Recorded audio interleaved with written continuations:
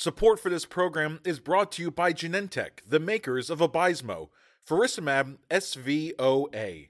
There's more to explore. Discover all the data at vabysmo-hcp.com. That's VABYSMO-HCP.com.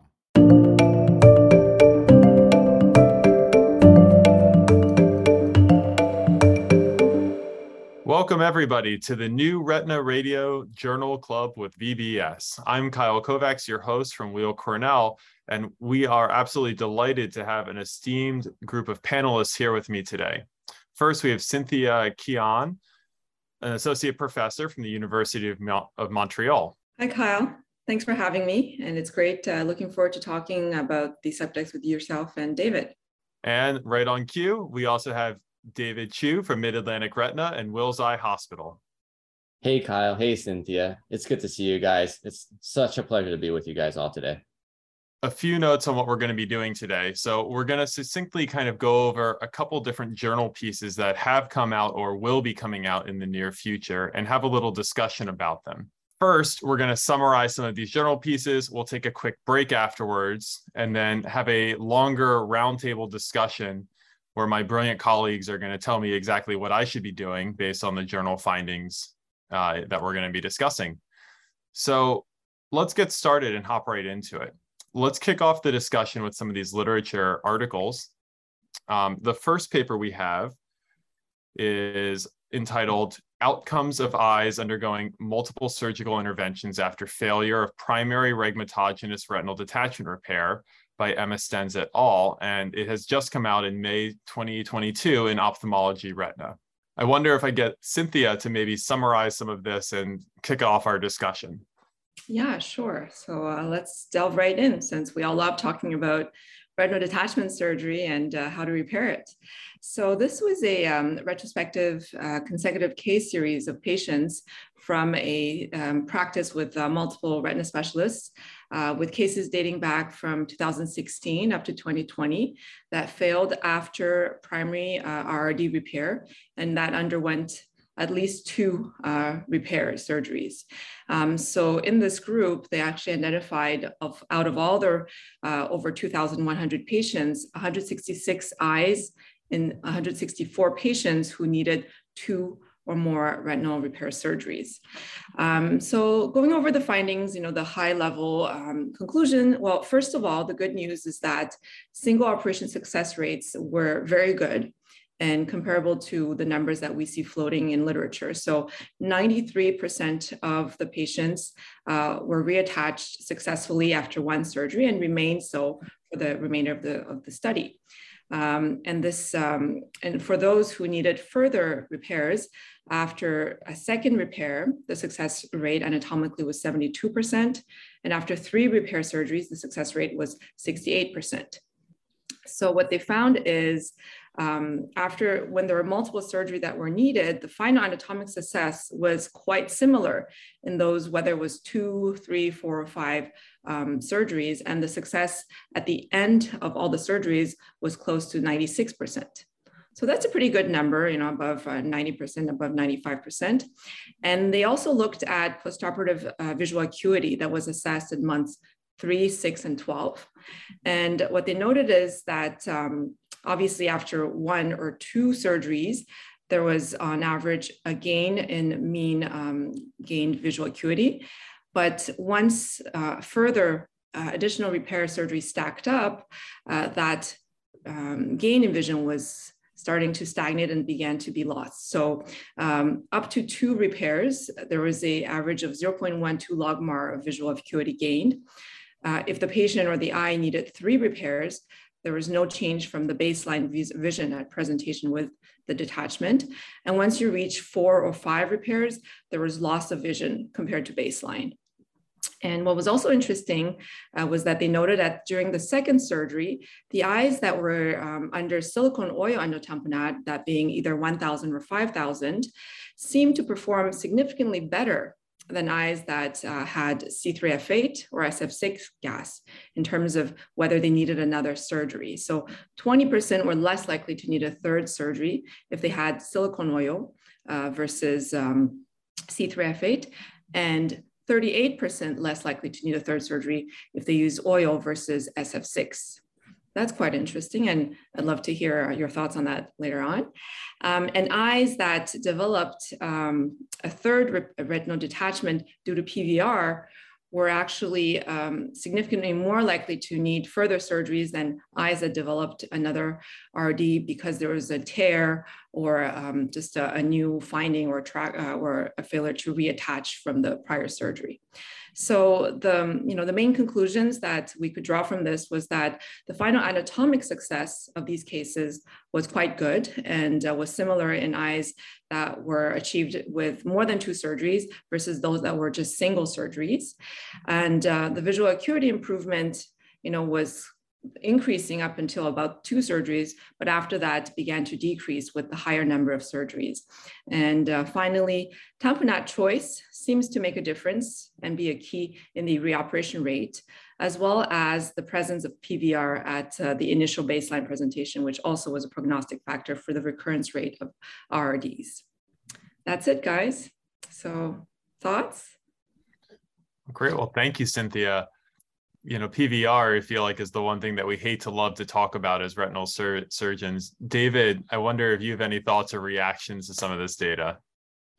I think it's really interesting, and it plays into the central question of what happens to our reoperations. There's so much literature, first of all, focusing on the single operation anatomic success. So what happens and how can we decide on doing one surgery, which is still the best. I totally 100% agree with that's the most important thing, how to fix these eyes. But after they undergo 1, 2, 3, or even more reoperations, what are their outcomes? And I love that it's addressing this. And I think that it becomes increasingly more heterogeneous as we go through more surgeries. And so I love the difference in terms of looking at the visual outcomes, the anatomic outcomes, and also the tamponade choice. And I do think that's really an exciting one. One follow-up question I had for the group was, for me personally, when I detect that there is PVR as a result of a redetachment, right, that's what's causing the redetachment, I'm, for that second surgery, almost always using silicone oil. If the first surgery involved vitrectomy, not, for example, a scleral buckle, but I'm almost always using silicone oil. I don't know what you guys think about that personally.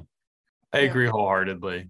Certainly, if there's already PVR, they're getting oil for sure. The real question for me from this study is whether or not, in an eye without PVR already, the data here is suggesting we should be leaning towards silicone oil, even if it's just that it can do break. Sorry if you would think otherwise, Cynthia. I mean, I think, as David was saying, this is a quite large group, and they're looking at multiple factors, and obviously they're looking at multivariate analysis, and it's hard to kind of dissect different factors one from another. I think they're all sort of interconnected, and it's hard to say whether, as you said, the silicone oil, is it interdependent or independent from the other factors, and sort of warranting, like you said, even for primary repairs and detachments. And what I also thought was interesting, and David briefly mentioned, is also the use of scleral buckling. That wasn't really the focus of the paper, but they did mention that, again, there's a large group of surgeons. Some perform buckling early on, other do scleral buckle vitrectomies on second, third, or fourth. So obviously, I think those are also influencing, the rate of recurrence, the PVR development. And I was actually curious about what your thoughts about, combo cases were, and, do you add that on pretty early on, or are you kind of a vit till surgery number 5, number 6 type of person? Well, let's put that discussion of the artistry of when to put on the scleral buckle for the panel discussion in a little bit. I want to move on to the other paper that we mentioned, so that we have a little bit more evidence for our discussion. This is entitled Factors Associated with Good Visual Acuity Outcomes After Retinectomy in Eyes with Proliferative Vitreoretinopathy. And the lead author is Rachel Izraelevich. This is coming out in the future in American Journal of Ophthalmology in August 2022. David, I wonder if you could take us through some of the findings from this study. Thank you so much, Kyle. Yeah, this is a wonderful paper, and I really love it. So as you said, the first author is Rachel Izraelevich. She's actually a 4th-year medical student at Jefferson. And as a matter of fact, I ran into her earlier this morning during her rotation. She's applying for ophthalmology. I've published with her personally. She is wonderful. And the senior author is Jason Xu. And I was with my colleague, Dr. Xu, when I was a fellow, actually. And it started, the genesis of this interesting study was really the question. It really stemmed from one key clinical question, which is, classically, we think of retinal detachment repairs, and we all think about anatomic success, right? Did the patient stay attached for the rest of the patient's life? But this is addressing it from a very unique and specific focus, which is how good are patients going to see afterwards, number one, and specifically in the setting of what we believe to be a severe recurrent detachment associated with PVR that was so significant it required retinectomy. And so when we think of severe recurrent detachments requiring retinectomy, I mean, I think for certain surgeons, the thought is, man, that's a pretty sick eye now, and we're really fighting for the anatomic success.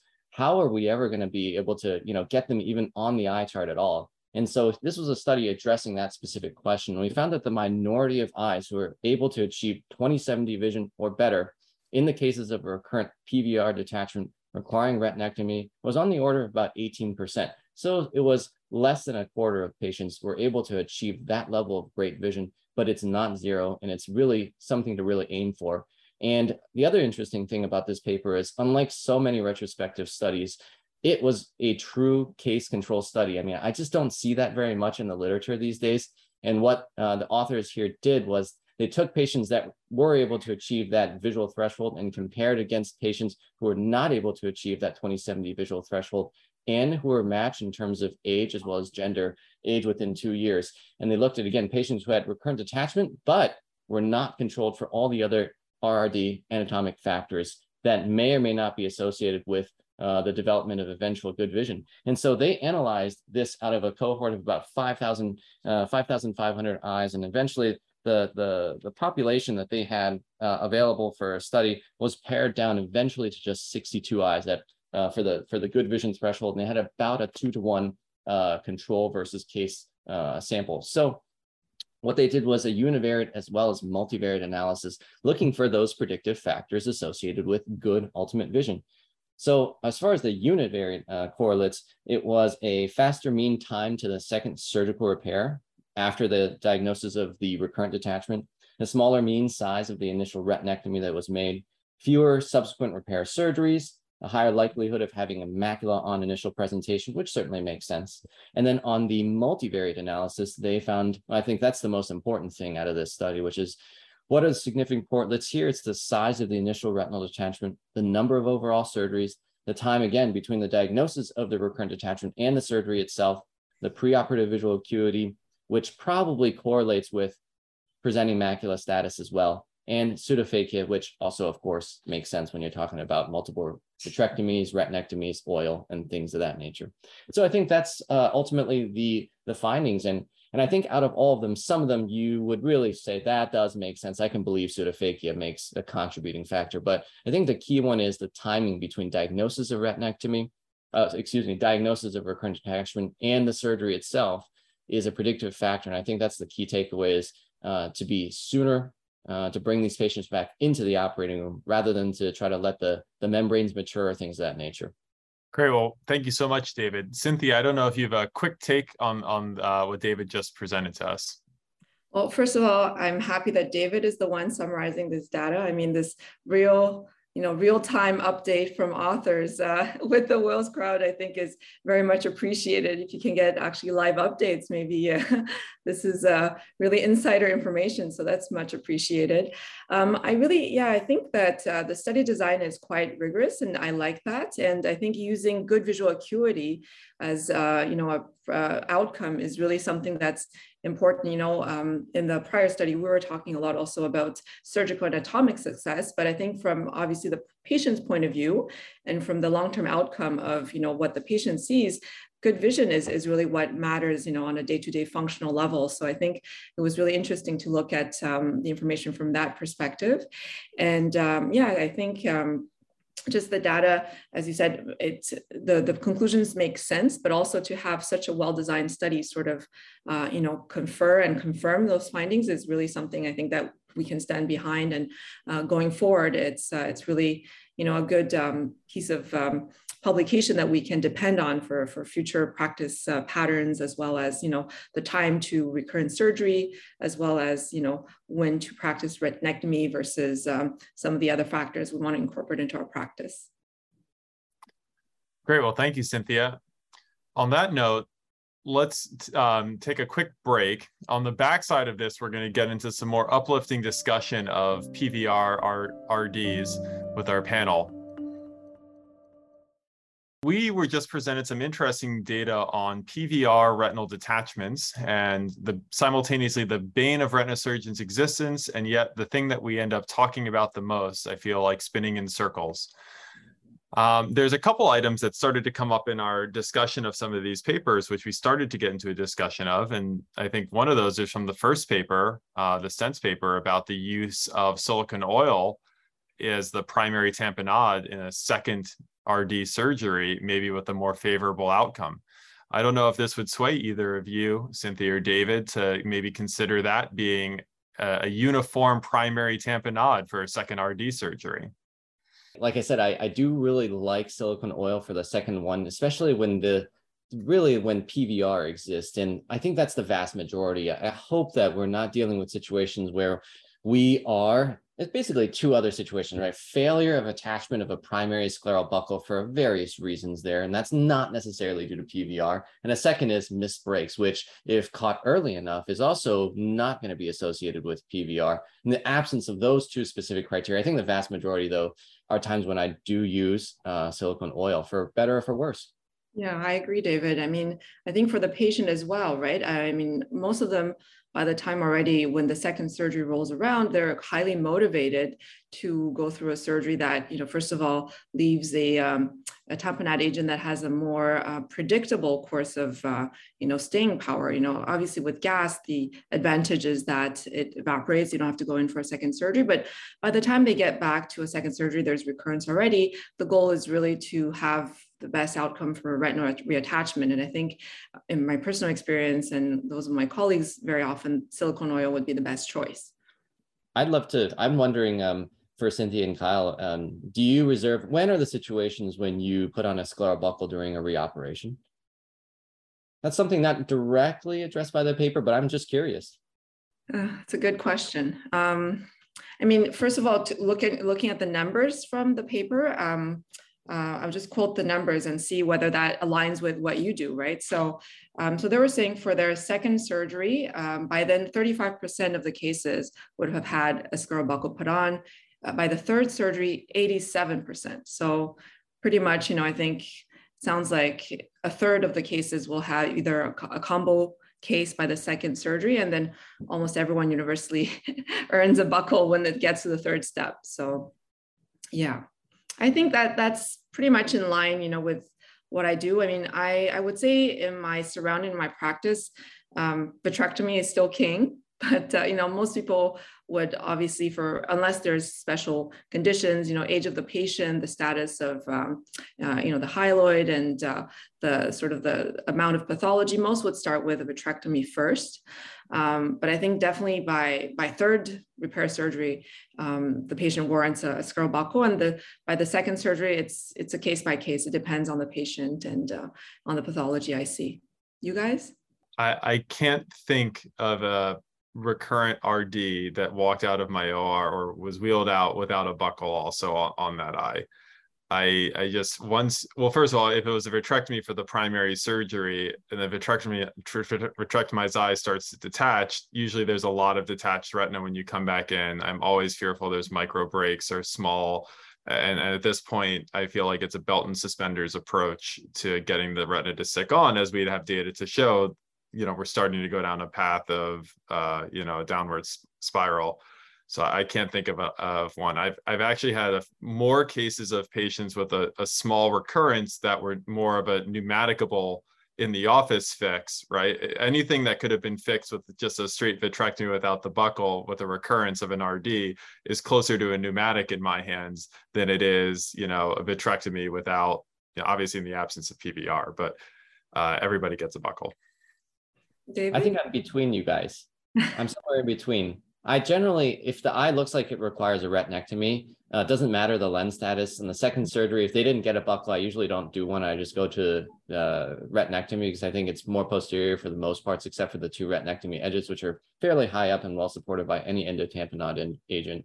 But in cases where I think that I can get away without doing a retinectomy, then almost always, if they don't have a buckle, they're getting a buckle, getting a posterior and relatively high, relatively aggressive buckle to try and as much as possible salvage that retina without retinectomy personally. I was wondering, do you do buckles in cases that already have some amount of retinectomy as well? Would you put on, do you have a cutoff of how much retinectomy is just retinectomy and vitrectomy, or could still benefit from scleral buckle support? I think that's case by case personally. I will say that I personally have also added scleral buckles after I start the vitrectomy. That's generally on the primary, not generally speaking the second, because that's just quite an uncommon scenario, but I wouldn't be against it. And if it turns into a retinectomy that can be fairly anterior, pretty close to the vitreous space, where there is some buccal effect that reasonably could be obtained, I would say absolutely I would go for it. I mean, and plus with oil. David, you made one comment earlier that I was that struck a chord with me, which is talking about that first recurrent detachment and the fact that you said if you catch it early, then maybe you don't have PVR yet, right? But yet is the key thing. I always feel like when I'm reading data from these studies about the presence of PVR is the causative etiology for a recurrence, right? That it's always really hard to tease out because, at some point when you have a recurrent RD, there will be PVR, whether it's causative or not. And I don't know how much that role of the causative PVR versus just the presence of PVR is important in dictating, understanding the etiology for a recurrent RD, because I think the management is sort of the same. But I wonder, you started to allude to that ticking clock in your head about looking at a recurrence and how long has it been and what is our PVR clock. I don't know how any of the data from these studies or what your personal practice pattern is, how you hear the hooves, charging behind you of PVR with the recurrence. My gosh, I couldn't agree with you more. I just think that I'm pushed to try to find an analogy of some sort of as much poorly understood and mistaught term as PVR, because it describes so many different things: primary, preoperative, PVR that's led to a detachment. And as you said, continued intrinsic contracture, as well as surface proliferation of membranes that also lead to contracture secondary to a recurrent detachment that happens afterwards. And this spectrum of different physiologic effects is just so interesting. And my gosh, I mean, they should be different terms that describe a slightly different thing. And yet we just use this amorphous term over here. But to your question, I mean, I think the paper over here does suggest, I think, a really important lesson, which is that you should never try to let it mature. And I think you should try to take them back to the operating room, because I think that only leads to increased chance for probably macular involvement. As the data shows, leads to worse visual outcomes and decreased chance of them hitting that magical 20/70 mark. By the way, that I think is just a binary way to binarization of a continuous spectrum of visual acuities, but better visual acuities nonetheless. Cynthia, how would you, this is a lot of information that we think about very objectively in terms of outcomes. How would you start or try to break this down for a patient, right? When you're going into your second surgery, to set the tone for them and to try to integrate this into your counseling, like what the road that we're headed down? I mean, I think, Kyle, sometimes, these patients, especially I would say post-COVID, some of them come with pretty chronic pathologies, even on first presentation. So, or, it's inferior, it's been sort of slowly brewing for a while. So you have a feel already that this is probably going to be, like a PVR fest with soup and likely to require multiple surgeries. So I tend to try to set the tone relatively early, in the sense that even from the first surgery with the planning, I give them the numbers, but say that this could be a multi-step approach, that basically our goal is not to, the ultimate goal is to have as good vision as possible, but our goal right now is to increase the chances of retinal reattachment, be that, multiple procedures together, buckling, vitrectomy, or multiple steps of surgery with tamponade, which will ultimately perhaps need to be removed. So I try to give them, I would say I try to give the lay of the land with the most amount of steps possible and say that, we kind of use whatever parts of that equation best fits the patient, so that, it will be adapted for their needs and for their eye, but ultimately that it could be a multiple step process, so that, we set the realistic expectations, and that they can expect the best possible vision at the end of the process, but they're not looking for, that great vision, say that's 20/40 post, say, primary surgery, and then they redetach under gas, and now they're totally, redetached, and then their visual outcomes will only be less and less good with every subsequent surgery that we need to perform to fight off the PVR. Well, I think with that, we're going to start to bring it to a close here. I'd like to thank my panelists here, David and Cynthia, for some really insightful commentary and really great presentation of some interesting data on PVR-RD repairs. I also want to thank our audience for listening to the New Retina Radio Journal Club with VBS, and stay tuned for further upcoming episodes.